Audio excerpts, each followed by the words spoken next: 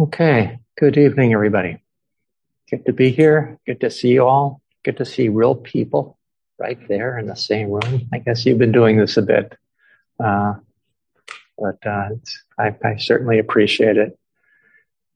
As I imagine most of you, maybe all of you know, maybe some don't, but during this time, starting last month and into today, this in May and June, Sims is going to be exploring the three characteristics of existence. And it's a very important teaching that I'll get into a little bit. In April, we did the introduction, and depending on who was talking, somebody might have also talked about either dukkha or talked about impermanence. This evening, what I'll be doing, and next month, during June, we'll probably be talking about not self. I imagine it might be depending on who's doing the talk. Anyway, this evening, I'm going to be doing an overview. Maybe some of you had it. Maybe you'll get a little bit different taste of it from my perspective. And then I'm going to talk a little bit about both dukkha and not self, but I'm going to primarily focus on impermanence. So, the three characteristics are universal qualities of existence. They permeate all aspects of life. There's something we share as human beings, and this in life, and regardless of whether or not we realize it. They're like gravity. And whether or not we realize and understand it, it still affects us. So like gravity, the three characteristics may not be something we fully understand, but we can get a sense of how it operates in the world. And we can see how important it is and get healthy regard for them. We all try to make sense of the world, where we human beings and what's this and what's that. And we try to make sense of the world in one way or another. We have to do this to a certain extent just to learn how to navigate our lives. We can do this just enough to get by and manage, or it's possible to really delve into it like perhaps some philosophers and scientists have. The Buddha was one of those people who really delved into it. What's going on here? What is this life all about? And he lived in a palace, and he had a pretty good life, and he's pretty well protected from any type of difficulties, having that wealth, having that status. But as the story goes, and I'm not sure the truth of it, but it doesn't matter. The lore certainly is a teaching for him.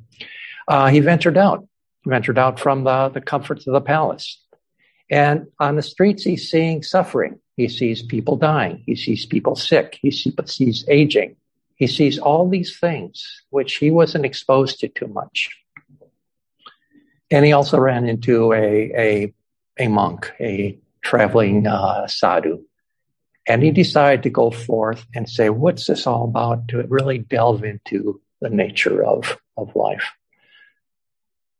And he emerged from his studies, he emerged from his meditations, he emerged from that investigation with a sense of the three characteristics of existence and the Four Noble Truths.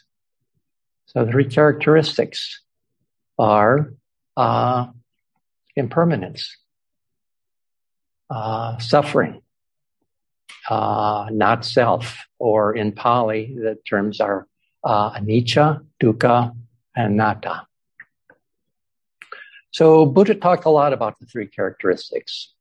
They are interrelated and very important perspectives in this practice. Ignoring them, not being aware of them, or denying them creates problems for ourselves and others. So that's why we're offering these teachings. That's why the Buddha offered the teachings. Understanding how the three characteristics manifest in the world gives us a perspective that helps us navigate life with less clinging, less frustration, less disappointment, and it's a perspective that leads to less harm and suffering for both ourselves and others. One thing I like about Buddhism is that we don't have to believe this. This is not a dogma. It is not something that you have to memorize and there you got it. But it's something that we start exploring. So it's not some kind of religious belief. Rather, these characteristics are things to explore with our mindfulness practice. And rather than just believing them, it's useful, helpful to just know how these three characteristics are operating in our lives. How do they play out? How can we experience them? To notice the full range of suffering and dissatisfaction that comes with the territory of just being a human being. We explore to notice how things are changing and are inherently unreliable. To begin to get a sense of what is meant by not self, part of the exploration. If we recognize and understand these basic characteristics of existence, our lives can be a lot easier than if we struggle and fight and argue and disagree with the basic nature of what life is like. I'm going to read something. Gil Fronsdal said, in this tradition, as we go deeper and deeper into the meditation practice and insight, there are three characteristics become increasingly important as insights. In fact, they're considered the insights of insight meditation practice. And people have many insights. Some of them are unique to oneself, which are important insights. But what we're looking for here is what is universal. That which we all share as human beings and something that we have as an understanding or perspective. A perspective and understanding that we can bring along no matter where we go, no matter what situation is. These three perspectives have value in helping us not to cling or get caught or get disappointed or frustrated. So the tradition puts a lot of emphasis on this. It's an important part of wise living. It's an important part of deepening our insight practice. And it's a catalyst for experience of liberation.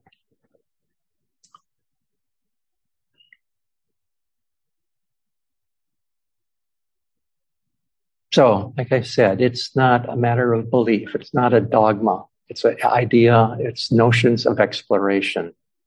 We can see them, how they operate, and we can see our responses to dukkha. We can see our responses to impermanence. We can see our sense of when we solidify around our sense of self.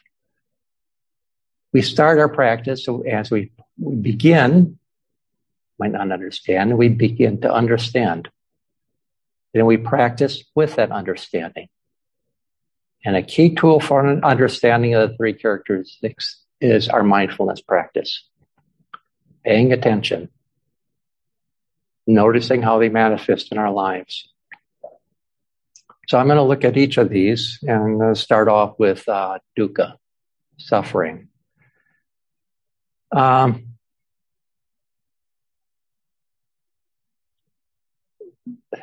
The Pali word, dukkha, has been translated to English as suffering.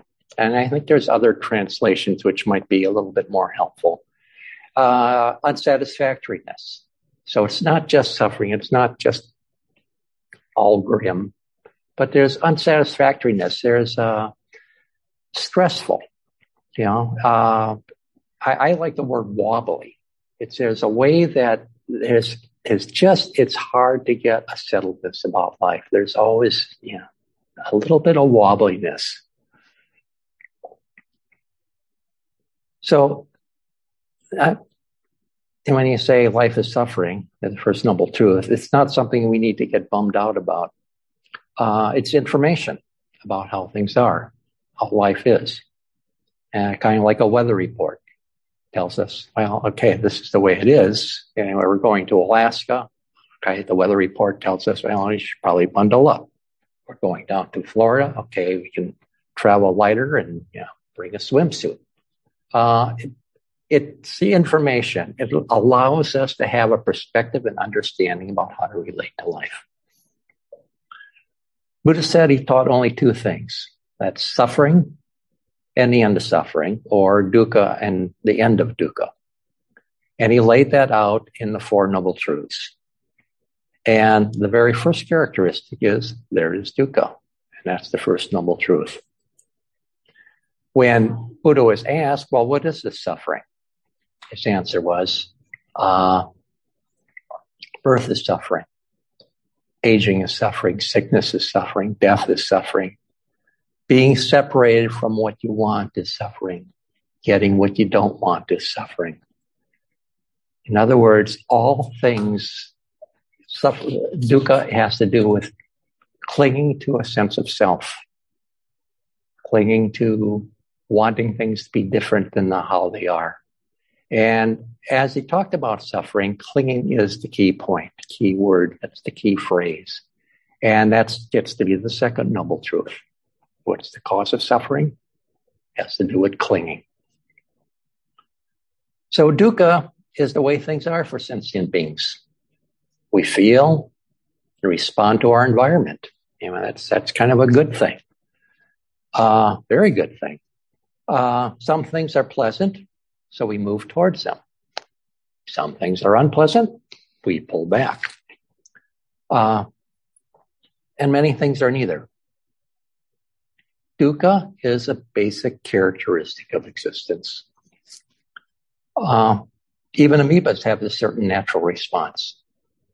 Plants have that response. There's a way that they move towards things that are going to support survival. There's a way that they pull back from things that are not going to support survival. But beyond that type of response, humans have another capacity.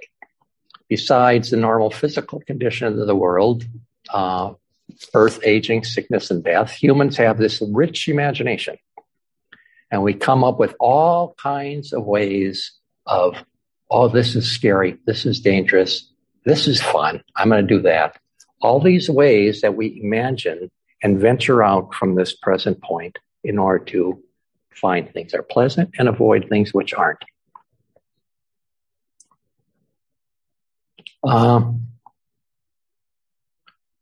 So, back to clinging to these conditioned things causes suffering. We can get caught in a relentless pursuit of pleasant experiences while trying to avoid the unpleasant. That's an impossible task, and that results in a stress and ongoing sense of dissatisfaction and a narrowing of our comfort zone. The more we try to just go for the pleasant, that it kind of closes down. And anyway, you end up in a gated community pretty soon, and you have a hard time moving out of your cable TV situation. That's my opinion. Anyway, so how do you practice with dukkha and unsatisfactoriness? First, we recognize that the experience of stress and suffering is a basic condition of being human. We're not alone. And knowing that we're not alone, it becomes a shared experience, and we can start feeling connected. Other people are just like me in that regard. Life difficulties are not something to be feared or avoided. With an understanding of this, we develop compassion for ourselves, develop compassion for others.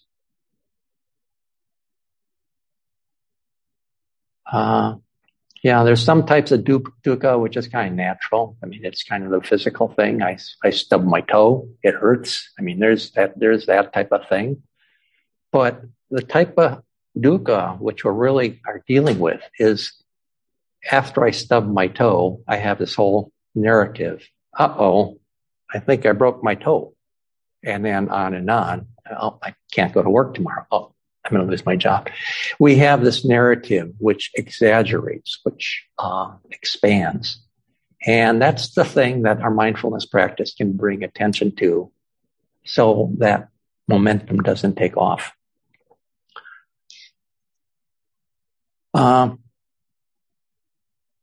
Our experience of dukkha can feel pretty solid and relentless.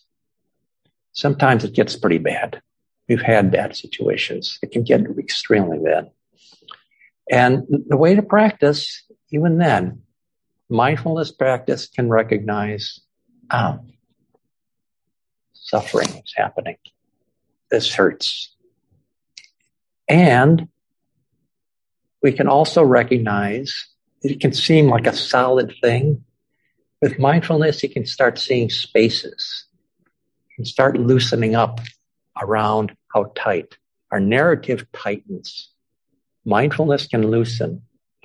And then we recognize, oh, not only am I feeling this lousy, oh, I just saw a beautiful sky. So we can kind of open and get a bigger perspective instead of the narrative perspective that kind of contracts and closes down on us. Now, I want to be careful as I talk this way. I talk about, dukkha, it's mindfulness. It's not, there's some serious difficulties in life. I think each of us can talk, look in our circle of friends, maybe look in our family, maybe look to ourselves. It's not a simple thing. It's not an easy thing. I don't want to be flippant about, just be mindful here. It takes attention. It takes compassion. It takes caring to oneself. It takes patience. But seeing clearly loosens the grip.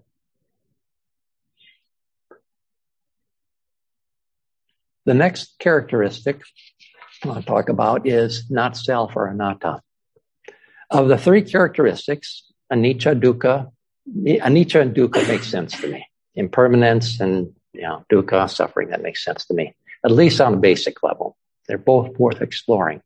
But when you say about anatta, not self, I mean, you got to trip over that.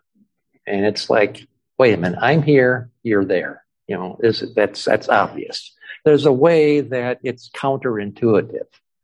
But this is, the Buddha looked at this, and I think it's something that each of us can look at and get a way of loosening that grip of who we are as a person and how we often see ourselves as separate. But with reflection, observation, mindfulness, we can start seeing how connected we are with everything, how connected we are with other people, how interdependent we are with all beings. Thich Nhat Hanh holds up a piece of paper and he says, the whole universe is in this piece of paper. The sun is in this piece of paper.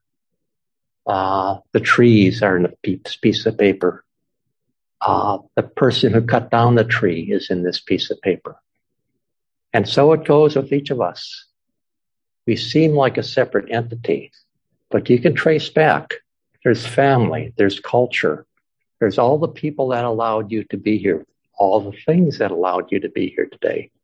Everything, we're not a separate self. We're not a John Wayne marching across the West, all self-sufficient. In order to practice with this, there's another thing I want to put in here. There's Thich Nhat Hanh also uses this word interbeing, which I find really helpful. He wrote a book and I recommend it. It's called The Other Shore, where he talks about this interbeing, where everything is just so tight, and it's fun reflection. I've gone to a hospital for one thing or another, nothing particularly difficult.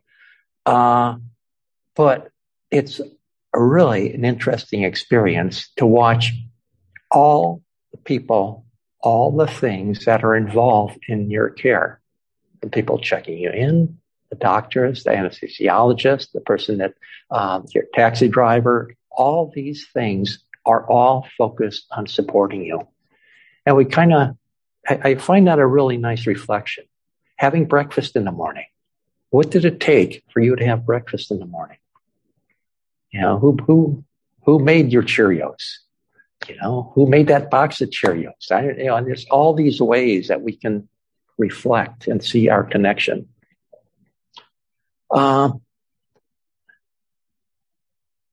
There's a book, I can't remember the name. Ed Young. I started reading it. I don't know if you know him, but he's a microbiologist, I guess it would be. And he talks about all the bacteria, all the things, all the little critters that are living on you, in you, that are thriving with your help. that you're helping them, they are helping you. We got several pounds of these guys in our bodies, and we're all working together, all kind of this little giant organism involving millions of things. It's to say that I'm self-sufficient person is just kind of nonsense. So it's nice to kind of see how we're connected. I also like other ways. I like looking at science in particular about how we're connected. Carl Sagan. I've used this one in talks before. He during the Voyager mission out to the outer planets, he had the cameras turned back to take a picture of that field of stars. It was just all dots, maybe different colored dots. And in the midst of that, there was this pale blue dot, the tiniest little thing, couldn't even find it. And that was the Earth. Everything that has ever happened in the history of humans, everything, even now, it's occurring on something that big. We're separate, It's been going on for, humans 10,000 years, maybe civilization, 500,000 for any type of human.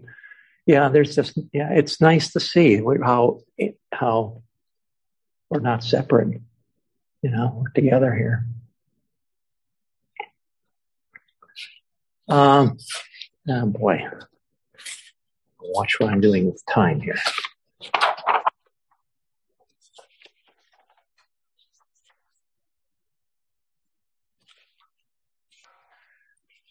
So that sense of self, Buddha was asked, is there a self?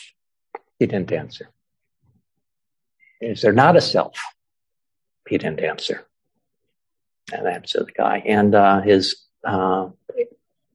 aide there asked, well, why didn't you answer the guy?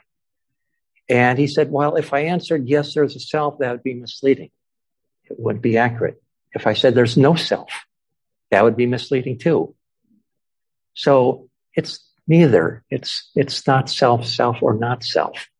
It's like we need, psychologically speaking, it's important to have a healthy sense of self. If we don't have that, that's a pretty difficult existence. Where am I? Who am I? How do I, where do I stand here? So this is important to have that.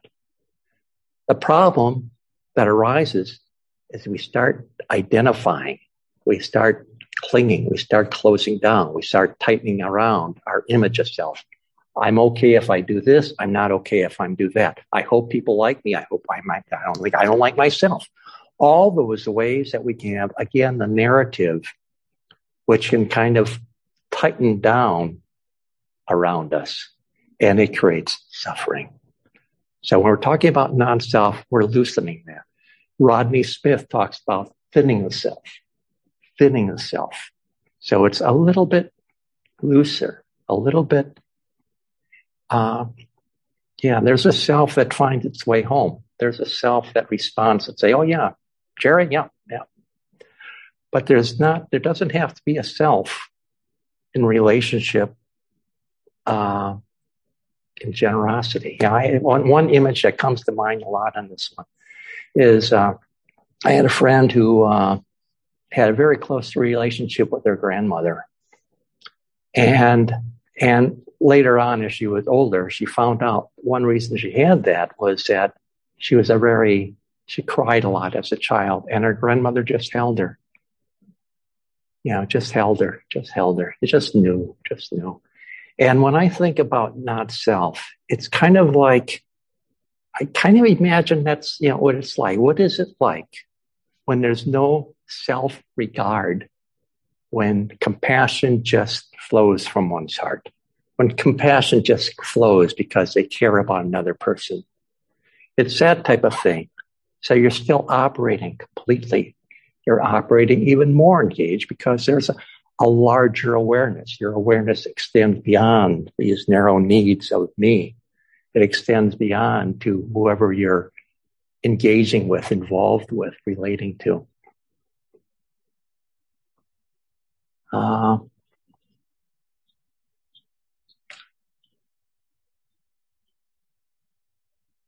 So, yeah, okay.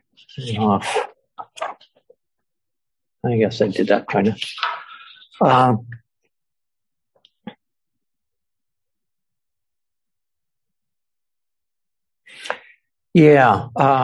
That self. A little bit. One more thing about self. It's like so much of our self is created by this narrative. This is who I am. This is who I want to be. I was in this men's group, people who are just approaching retirement, and there's a couple of doctors, and there is an engineer, and there is a consultant and an accountant, and all of a sudden they weren't. Now they're going to retirement, and it's like it's discombobulating to lose that sense, this identity of I am a teacher. I am a, and we can kind of contract around that, and our sense of self, and so we get a narrative. If I have that, then it's good. If I don't have that, no, I don't know where to be. So that's where that loosening up around our sense of self occurs, where we can just be a little bit more okay with, okay, here I am, whatever. So just a little bit more easeful relationship. Okay, the third one, which I wanted to spend the most time on, but it's not quite happening that way, is impermanence, anicca. It's a third characteristic. And this is kind of an obvious one. We all know this from our personal experience. Man, things come and go. We remember the weather changing from morning to evening. We remember how it was last week. Remember how we were like when we were kids and we grew up, and then we were in high school, and then we got in a relationship and maybe had kids, what have you. There's a way that we see change. So there's nothing new or surprising here. But Buddha talked a lot about the suffering related to this. And that's two reasons. One reason that understanding anicca is so important is that we don't realize the degree that things are changing. And secondly, we often live with a fraught relationship with the change. We struggle with change. We want change to happen on our own terms. We want change to happen when things are unpleasant. We don't want things to happen when they're pleasant. So there's that struggle with change. And so Buddha taught that suffering arises when we engage in that sort of struggle. But impermanence, anicca, is the nature of the conditioned world. Things come into being due to a set of causes and conditions, and they pass out of being if those causes and conditions are no longer present. This is natural. When this, then that. When not this, then not that. It's the way things are. About 2 years ago, Sims had a month-long talking about 8 worldly winds of change, 8 worldly winds of change. And this is a way of framing the types of change. And there are 4 pairs. There's pleasure and pain. They're all in the pleasant one and unpleasant one. Gain and loss. Praise and blame. Status and disgrace. The 4 winds, those are always happening. And you could probably see when that happens. And our tendency is to go after the good stuff, the pleasant stuff. We want the gain, we want the pleasure, we want the status, we want the what was the other one? The praise. We don't want loss, we don't want pain, we don't want So these pairs offer this seductive promise of comfort on the one hand and a threat of discomfort on the other. So our natural inclination, go for the pleasant. Yeah, really.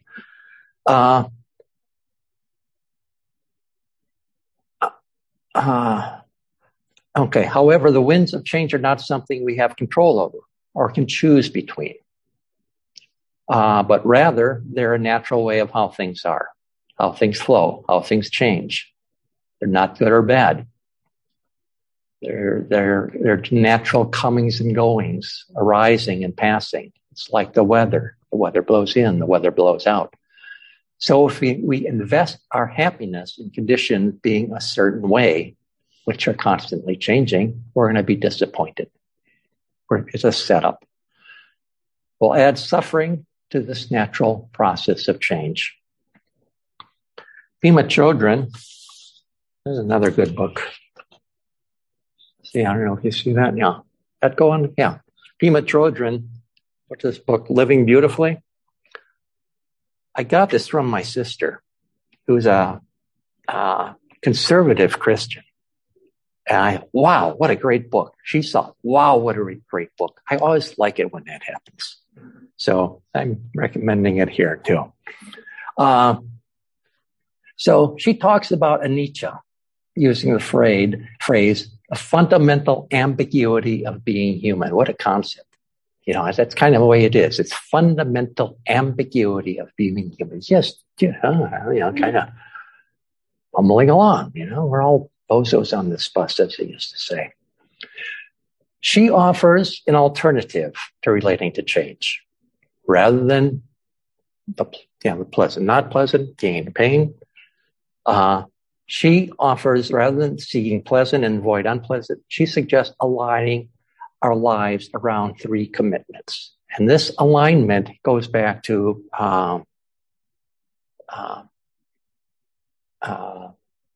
Tibetan Buddhism from back when. They go way back. And the 3 commitments, again, rather than trying to figure out which side of this praise blame thing to land on, you align your perspective around these commitments, simple commitments. First one, don't cause harm. Just don't hurt people. Don't steal from people. Don't lie. Don't, all that stuff. Don't cause harm. You can do that regardless of external conditions. That can happen rich or poor. That can happen whether you're being blamed or praised. Imagine what a huge difference it would make in the world if people did just that much, if half the people did just that much. The second one is take care of one another. So then it comes into the generosity. It's not only just not doing this. Now you're kind of engaging. You're recognizing. You see suffering, and you are there and you support it. And the third one is embracing the world as it is.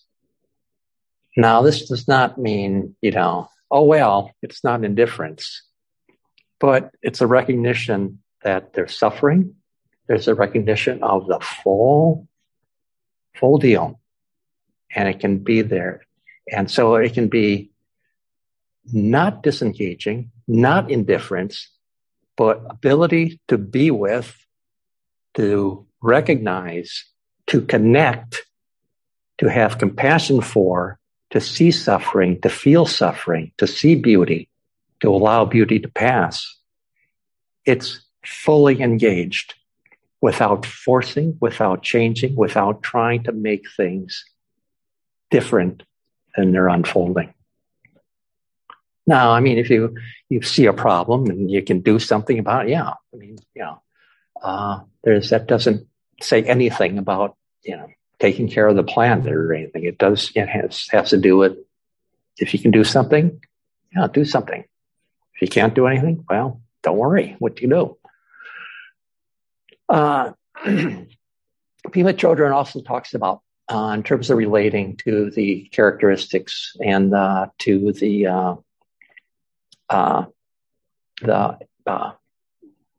eight worldly winds. She talks about using water logic rather than rock logic. In other words, there's a sense of flowing instead of a sense of pushing and shoving and resisting and, struggling with. You flow, you move with the change, you flow with the river. It's like, flying a kite. and your kite is tethered to your best intentions. So you just go ease, knowing where your foundation is. While I was thinking about this talk, it was this past week, I was watching, maybe you know, Amanpour, Christiane Amanpour. She does this news interviewer. And she interviewed Anthony Fauci. And it was great. If you get a chance, I just listened. That guy I just really admire that man. As you know, Anthony Fauci has a long career in, I don't know how to summarize it, infectious disease, medicine, doctor, research, understanding what causes disease, how it gets spread. And he was advisor to presidents and the government during COVID, and he had this big face during that time, as you all know. Having that spotlight back to so I'm listening to this talk. And in the interview, talking about, well, what was it like? I mean, all this stuff going on. How did you relate to that? How was it when people were criticizing you? And there's something that went beyond criticism, as you're probably aware. I mean, there was death threats. There was death threats to him, to his family. He was really, I'm talking about praise and blame. He had both of them. Lots of praise, lots of blame. And somehow he was steady. And I think this is what, we're pointing to here. And as he talked about it, so she's asking, Christiane Amanpour asked, well, what is that like? Those type of things. He says, I don't let it bother me. It doesn't bother me. It bothers me as it affects my family. Me personally, not. And then he surprised me and he says, likewise, all the praise, not important. What's important was looking at the situation of this COVID, seeing how it was affecting people, and doing the best he could to support people's end of suffering. It was like, it was like what we're talking about, just not aligning with the winds of change, aligning with intentions, not causing harm, caring for others, accepting as it is. Where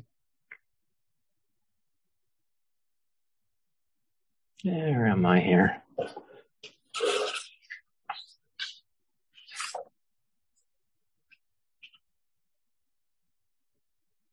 Just a couple other things.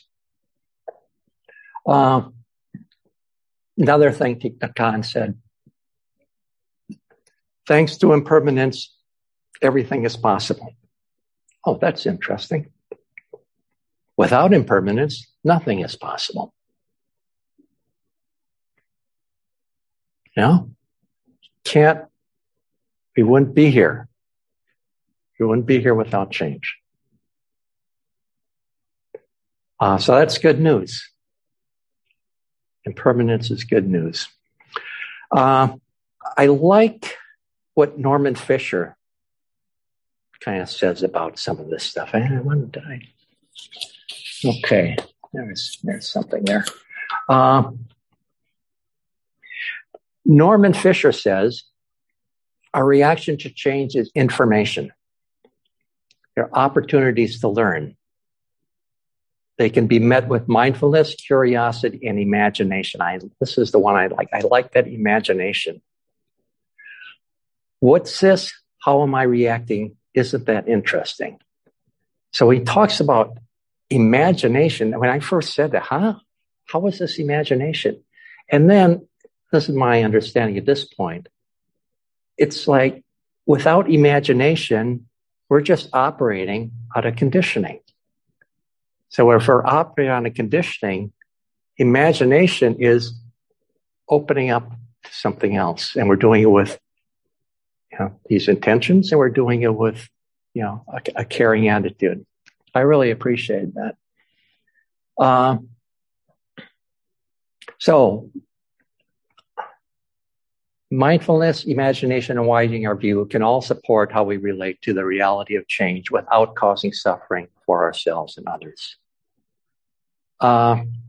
Norman's, I have time. I'm going to sneak this in. I'll see how fast I can talk.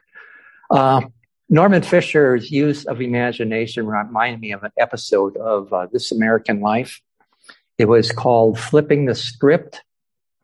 You may have heard This American Life. And this one was flipping the script. It's like you're going around, and it has to do with imagination. You're going about your business. This happens, and all of a sudden, you make a decision. You just end up doing something very different. So this involved, I'm not sure I got all these details correct, but basically I got it. A group of friends were gathering, garden party, outdoors, having a good time. Having a nice meal, sharing food, sharing wine, just a pleasant experience. In the middle of this, some guy off the street came up with a gun and said, "Give me all your money," robbing them at gunpoint. I mean, they didn't have money on them. And they're scared. I mean, what do you do? I mean, this is not going to end well. And so, we found this, they're kind of fumbling around what to do here. And then at one point, a woman says, "Well, we don't have that for you. Would you like to sit down and have some food?" And he said, "Yeah." And he sat down and had some food. And they're sharing a meal. And then at one point, I'm not sure how it all evolved. At some point, he was ready to leave. And they said, "Here, would you like a glass of wine to take with you?" Took a glass of wine, left. Next morning, they find the empty glass of wine at the end of their sidewalk. I guess that's Buddhism, isn't it? Is that what we're talking about this evening? It's a great story. It's like, but it goes back to, as long as he's an enemy, as long as a sense of separation, it doesn't get better. Connecting, it's a game changer. And I think that's what we have. That's our offering. That's our, I think that's what we're practicing about. Changing the game with mindfulness. Changing the game with our best intentions. Not struggling with the way things are. Recognizing dukkha, impermanence, not self. Feeling our connection to one another.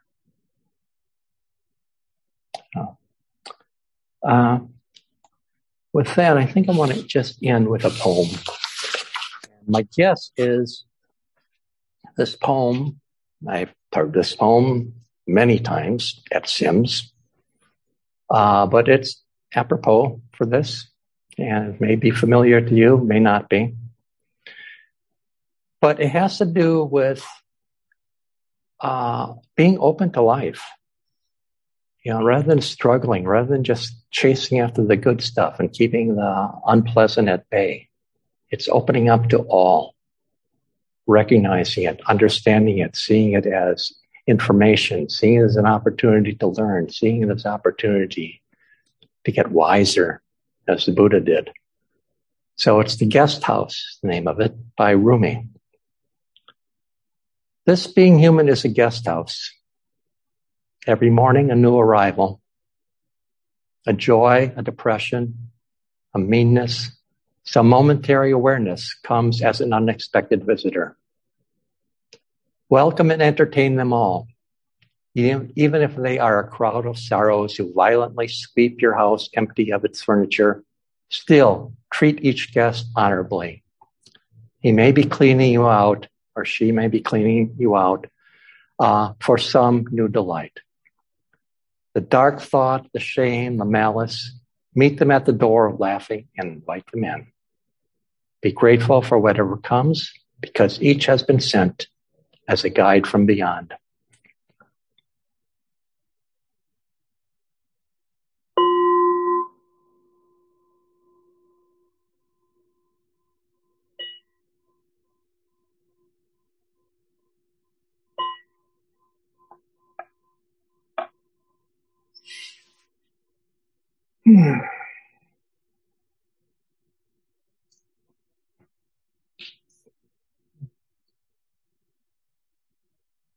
Thank you for your attention.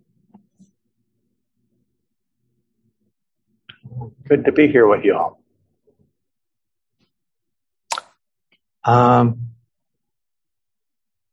Let's just sit 1 minute, and I'll get into what's next.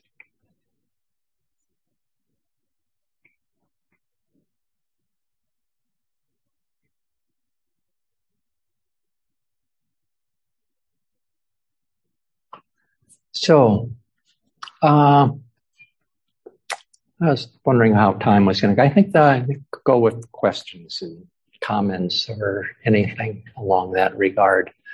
So just open it up. Are there ways that you relate to these three characteristics? Is there a way that you get inspired by this or trip over them or, have any questions or comments about the talk or so forth? You're welcome. Whatever.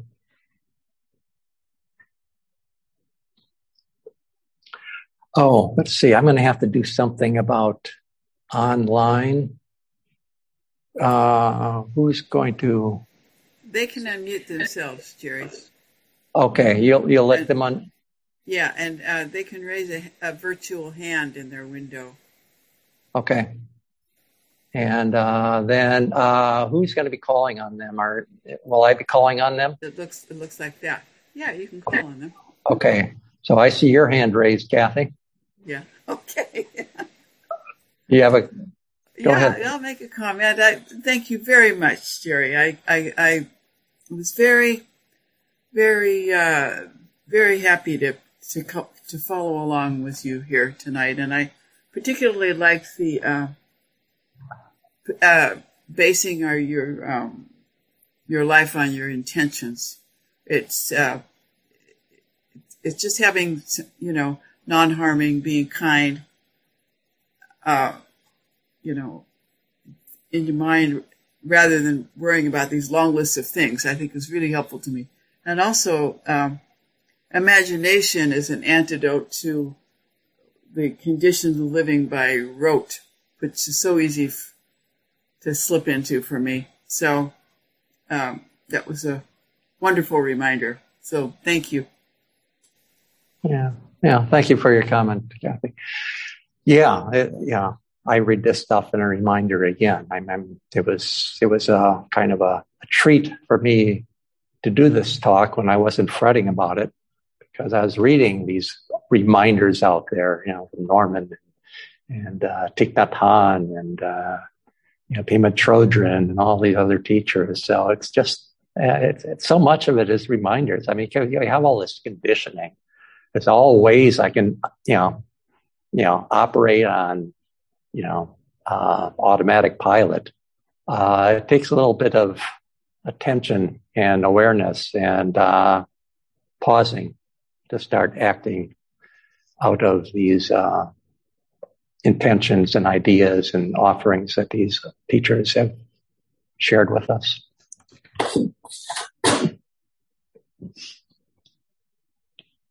Any questions from the folks in the room here? Comments?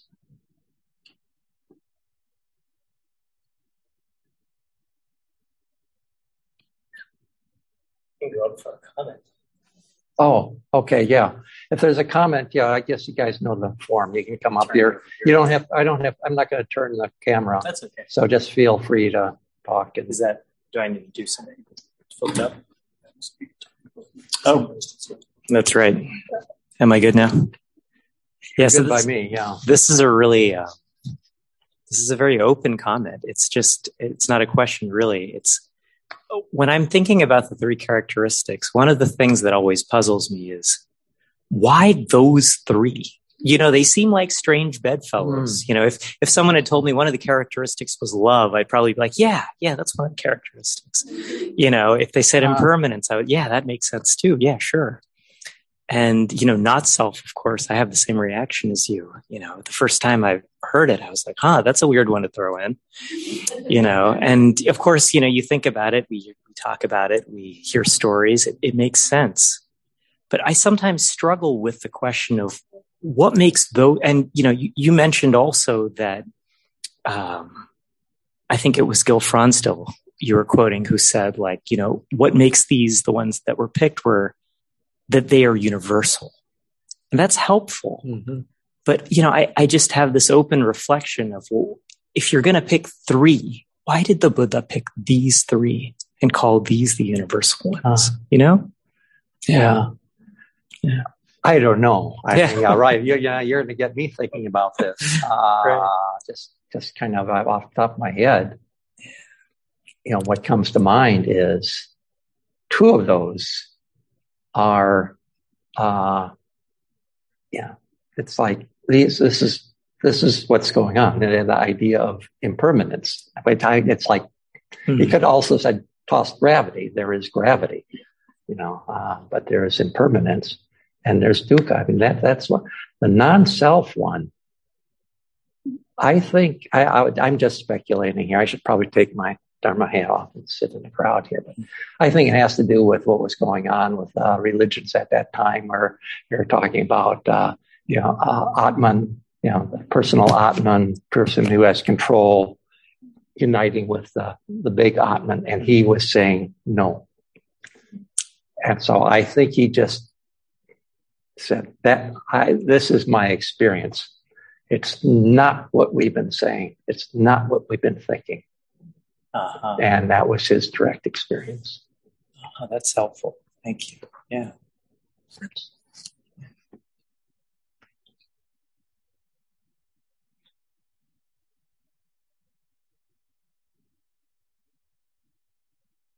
I don't see everybody's picture here, so if there's people with hands up, I might not know. Oh, does it appear up at top? Okay. Yeah, Deb. Oh, that's right. You guys know what to do here, so thank you.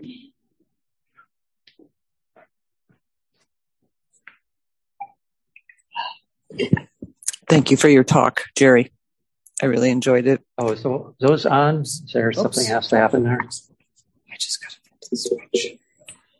I don't always know what I'm doing here, though.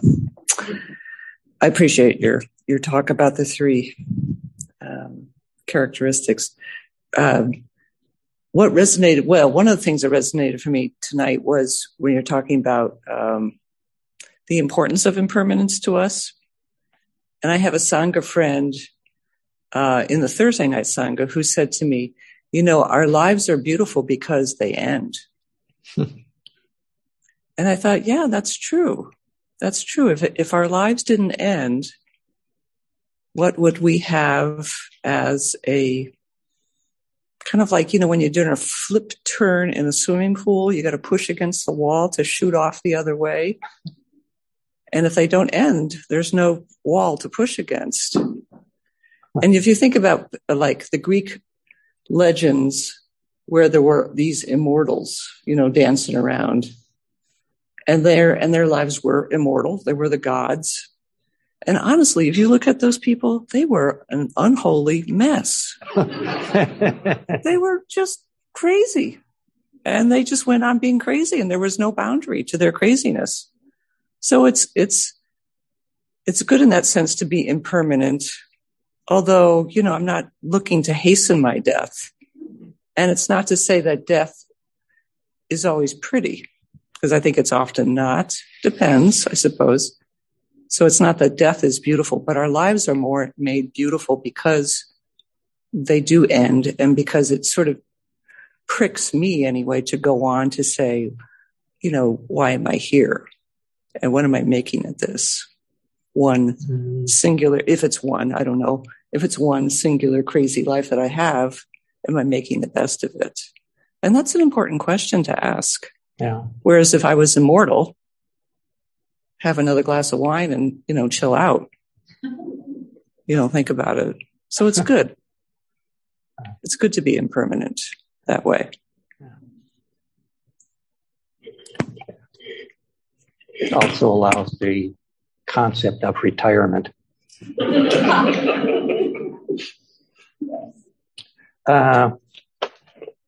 Yeah, thanks, Deb. That just brought to mind bringing up death, and talk about the one, super impermanent, super suffering. Case. I've liked this quote. I was going to read it at one point from Steve Jobs, and he was, as you know, he died young age, and his quote is, he says, "Remembering that I'll be dead soon is the most important tool I've ever encountered to help me make the big decisions in life. Because almost everything, all external expectations, all pride, all fear of embarrassment or failure, these things just fall away in the face of death, leaving only what is truly important. Remember that you are going to die is the best way I know to avoid the trap of thinking you have something to lose. You are already naked. There is no reason not to follow your heart." I don't know if it imagines Steve Jobs with words of wisdom, but I guess that's where wisdom comes from. Certainly can.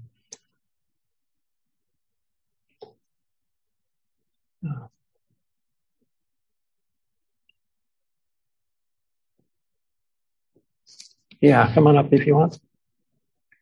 What is your name? Adam. Thank you, Adam.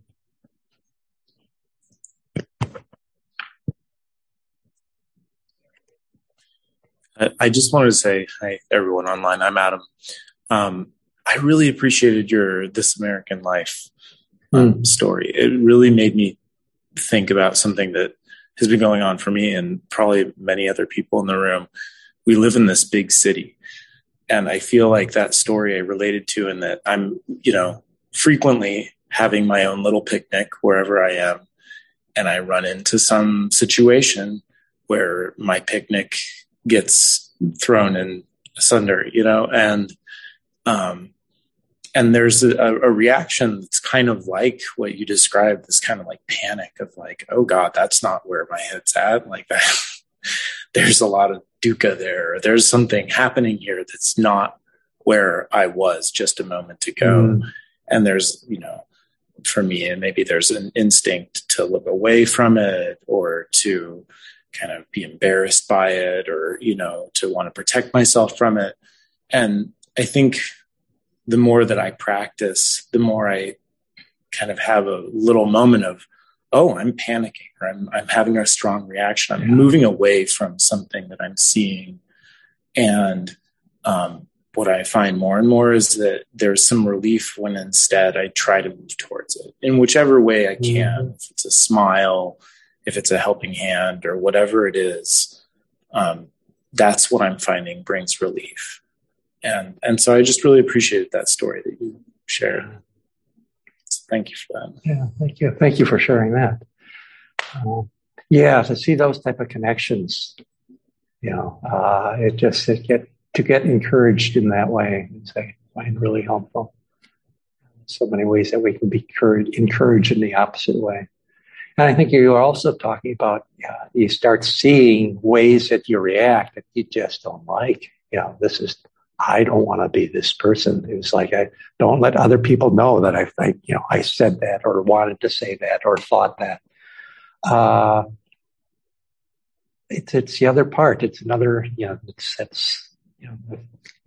opening the door and allowing that, that's that aspect of that, self-narrative to be seen.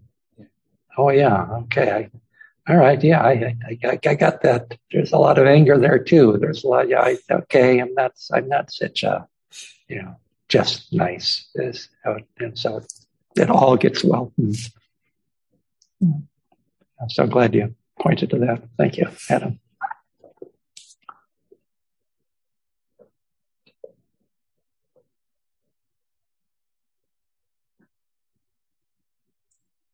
Anybody out in Zoom land have thoughts, questions, things to offer?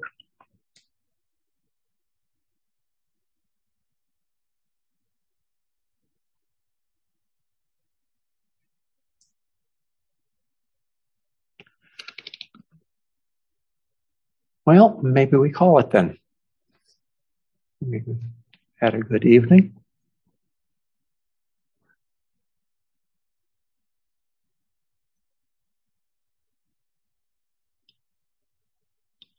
So why don't we just their hand?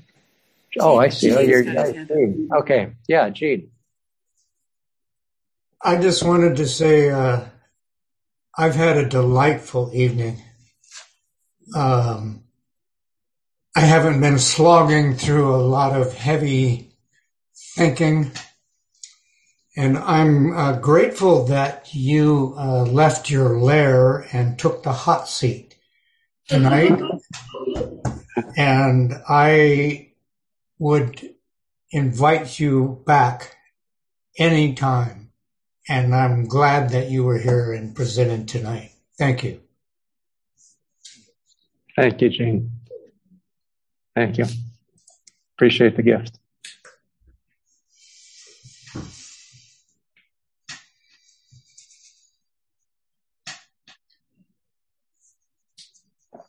Okay. That's it. And again, we started coming to stillness. Let's come to stillness again.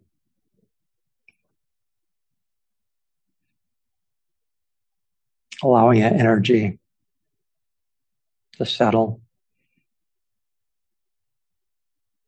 Knowing we're here.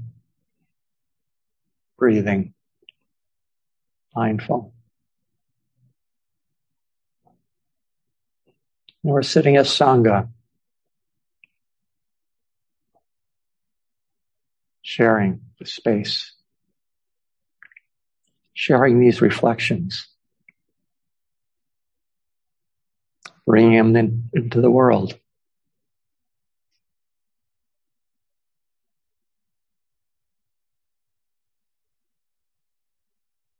So, just being grateful for our ability to do that.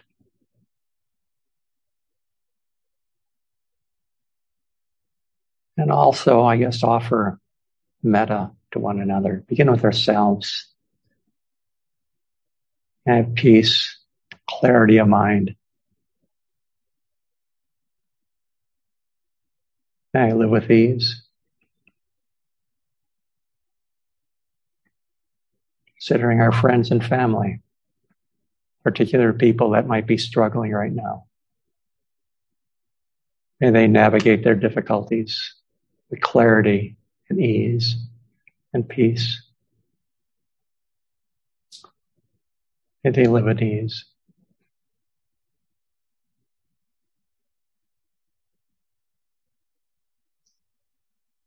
And all those living on this pale blue dot,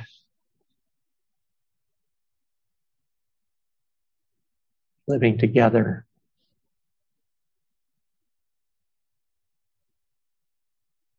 May we all have clarity. May we live in peace. May we have adequate food, shelter, clothing.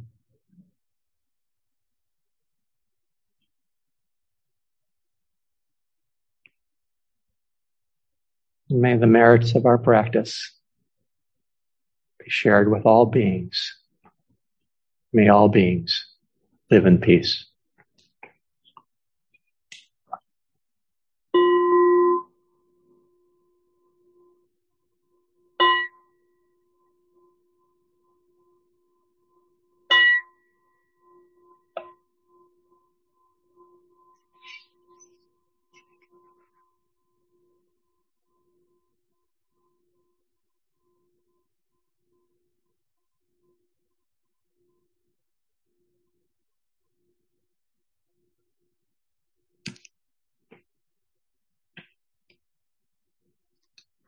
Thank you, everybody. Good to see you here tonight.